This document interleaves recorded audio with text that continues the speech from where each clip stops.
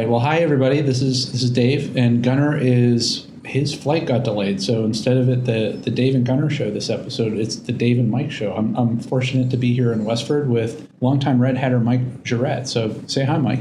Hi, Mike. All right. So, Mike, what do you do at Red Hat? How long have you been at Red Hat? Be close to 4 years now. Yeah. A lot of years over at Digital and Compact and HP, like a lot of folks here at Westford. What I'm doing now is the RHEL developer program. Yeah. Red Hat Enterprise Linux. Been working on this for 3 years. Nice. For people that don't know what the developer program is, what is it in a nutshell? It's a lot of things. A lot of it, people think of the tools, the new tools that we've come out recently with developer toolset and software collections. But it's also subscriptions, developer subscriptions for RHEL. Mm-hmm. It's a lot of how-tos also, technical how-tos for developers. Mm-hmm. And then last but not least, certainly because we're Red Hat, we provide support for developers. Right. Doesn't RHEL Server give me everything I need, or RHEL Workstation? From a tool standpoint, what's the difference? Yeah, good question. And we get this a lot. The developer subscriptions are really a low entry price point to get all of the giblets you need for development. Okay. They include the developer tool set. They include all of the Red Hat software collections and a whole bunch of RHEL add-ons as well. Mm-hmm. Mm-hmm. So it's to help developers get the work done, lower the barrier, and of course those developer subscriptions do include the developer support as well, which is that extra bit that you don't get with a production type of regular RHEL subscription. Yeah, and a lot of times too, I'll have customers that it's like, I want to do development on RHEL, but it's too expensive. I don't want to spend the retail price for RHEL Server to do development for each of my developers. So I'll do it on Fedora or I'll do it on CentOS. But then there's a porting exercise for them. Mm-hmm, that's right. Yeah, they got to code over, and it sounds like with the developer subscription, it's a low cost way for them to get to develop on RHEL and then deploy on RHEL. So it makes that DevOps works that life cycle a lot faster and less error prone, right? Like we said, it's basically you get the full blown copy of RHEL Server and all the add-ons and all that stuff that mirrors your deployment environment. But you also mentioned the software collection. So software collections it's a packaging methodology that allows you to have multiple versions of the same piece of software installed concurrently on the same system, right? That's right. So it's like under opt, Red Hat or RH, and then there's a different version of MySQL, and I like how we phrase it as the quote unquote latest stable version, because there are a lot of times, especially for developers, I know customers love the 10-year lifecycle of RHEL, but having a 10-year-old version of GCC it drives them nuts. And so having the developer tool set, being able to deploy on the solid foundation of something that's supported for 10 years is awesome.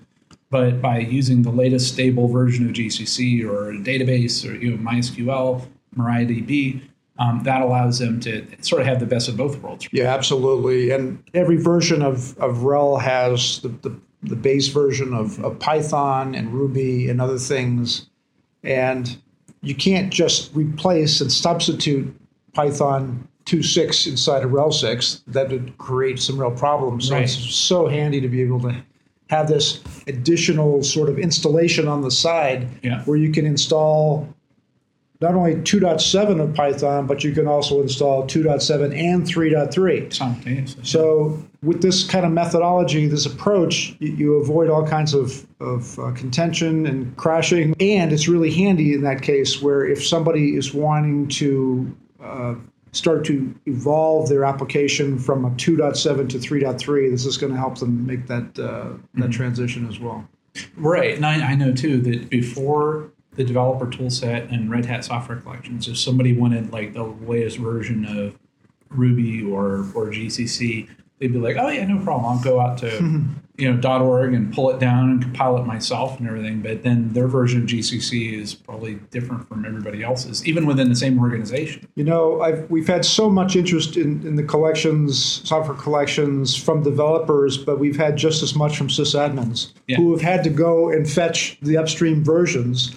And what their experience is they go and put the stack together for Ruby or for Python, and they put it on one or two systems, and then 3 months later they're asked to go do it again, and gee, maybe it's not the exact same version that was done. And how did they do it? Because they did it so many months ago. How did they do it exactly? Yeah, different makefile tweak, or yeah, exactly. So it's so easy and straightforward here with software collections. Everybody is really delighted to hear about it. It's not trivial going out and pulling it and building it yourself, or you want to pull in the bug fixes or the security fixes and having to rebuild that.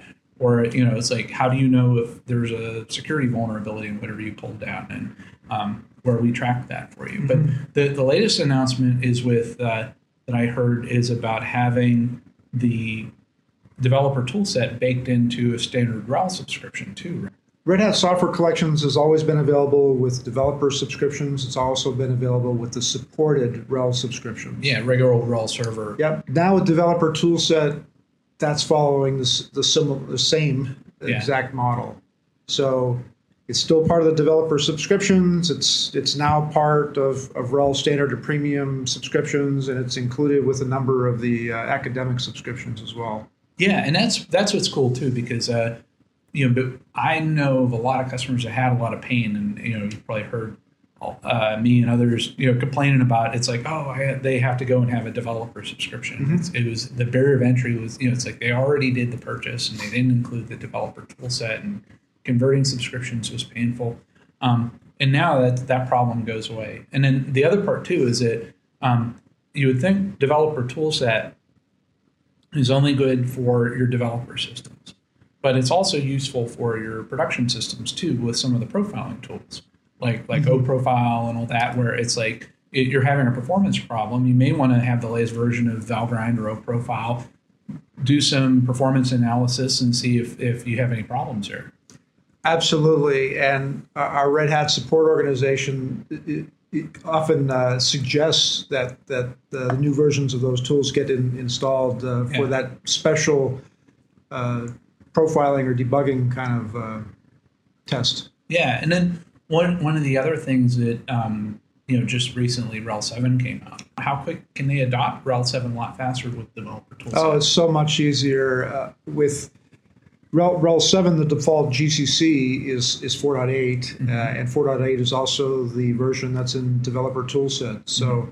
someone can really code and compile on RHEL 6 today using the developer toolset version and deploy on both RHEL and RHEL 6 and 7. I know when RHEL 5, I was here when RHEL 5 came out and when RHEL 6 came out, and it was always the ISV certifications always lagged because it was that porting exercise where mm-hmm. With the developer toolset, they even before without touching RHEL 7, they could be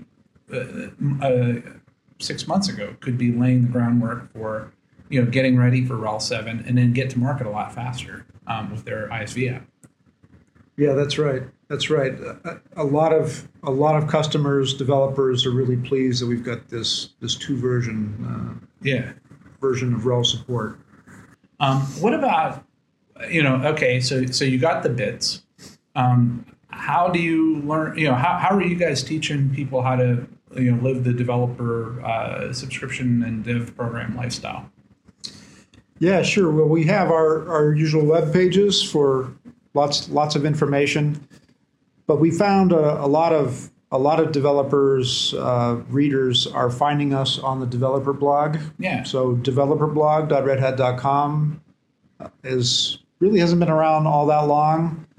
It's how we started to promote the developer toolset and the Red Hat software collections. Really, just over not even a year. Really, we've been kind of running in earnest. Actually, this is June. So yeah, about a year ago, we kind of kicked off things, and seeing a lot of readership for it. A lot of technical articles can be found there on both the developer toolset and in the multiple different software collections.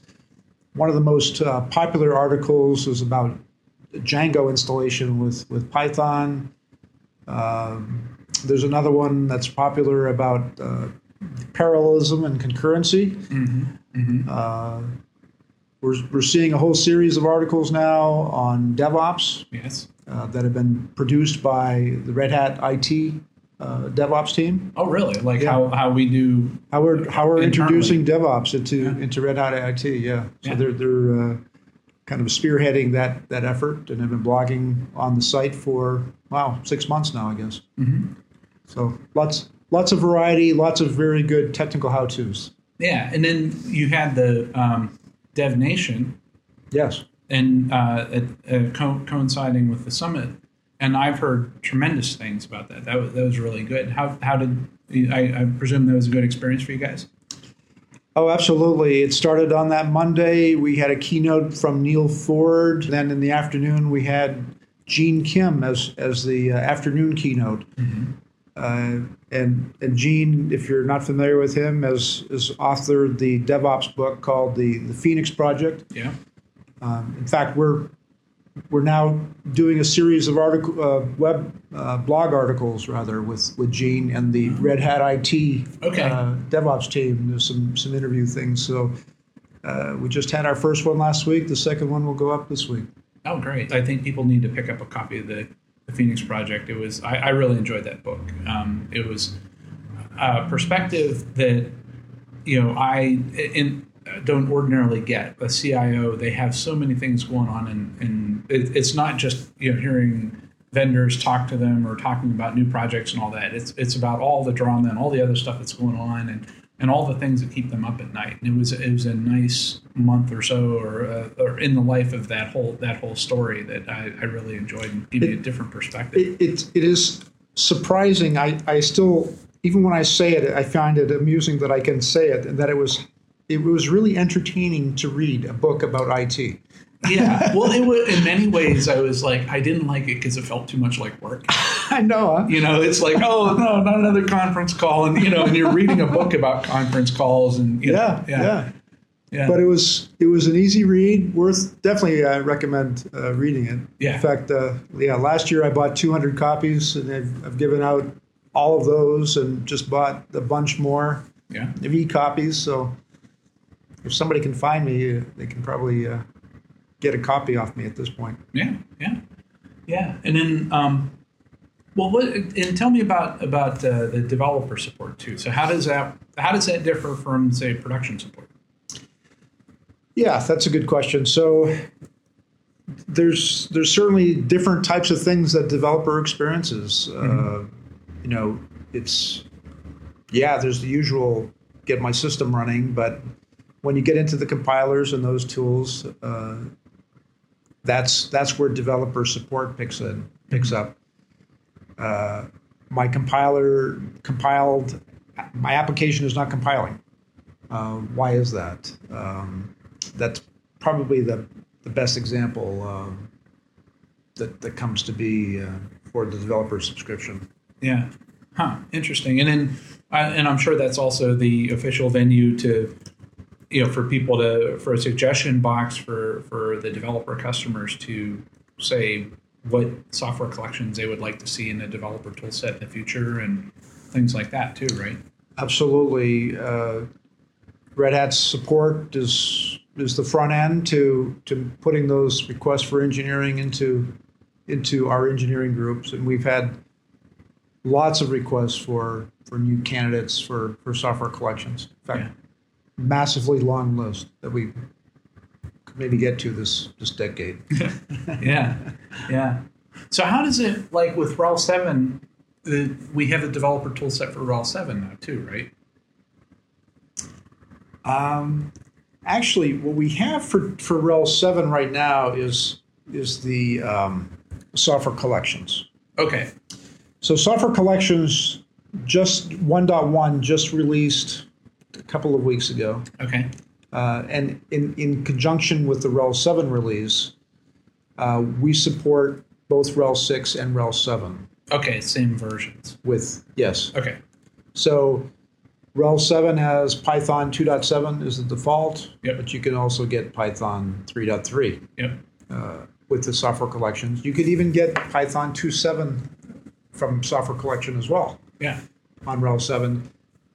Now, why would you do that? Well, if you're planning to update your version of the tools in more of the short term, then you might as well get started with software collection versions right the get-go. Yeah. Similar to develop the developer toolset benefit of porting from RHEL, or rather compile on RHEL 6, deploy on RHEL 7. It's a little different in the software collection, with software collection components, databases, for example. It's not about porting, but at least you have now a more portable environment to help you move from RHEL 6 to RHEL 7. Yeah. And from a languages perspective, you're not compiling, but again, you have that extra compatibility and portability.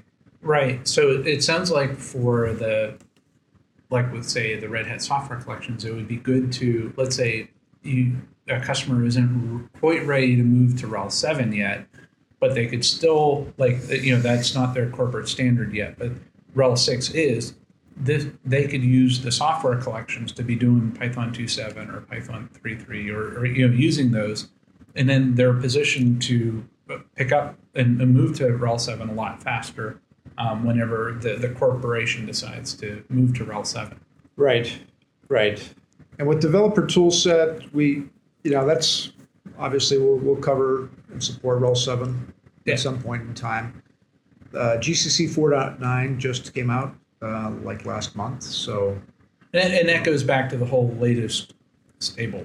Yes, right. It's not bleeding edge, and it's meant for you to use it in production. In fact, I'm kind of bouncing around here a little bit, but one of the big articles in the past few weeks was we had an article about the ISO standards meetings that have been about GCC, and that article about what's going on in 4.9 was a hugely read article. Yeah. And then what are other ways that if you guys get feedback outside of the traditional formal support process? So I have a couple of survey forms that I put out there where people have been able to say, hey, what are you working on now? What collection component are you using? Which one are you planning to use? Which ones would you like to see? So we've gotten some good input there.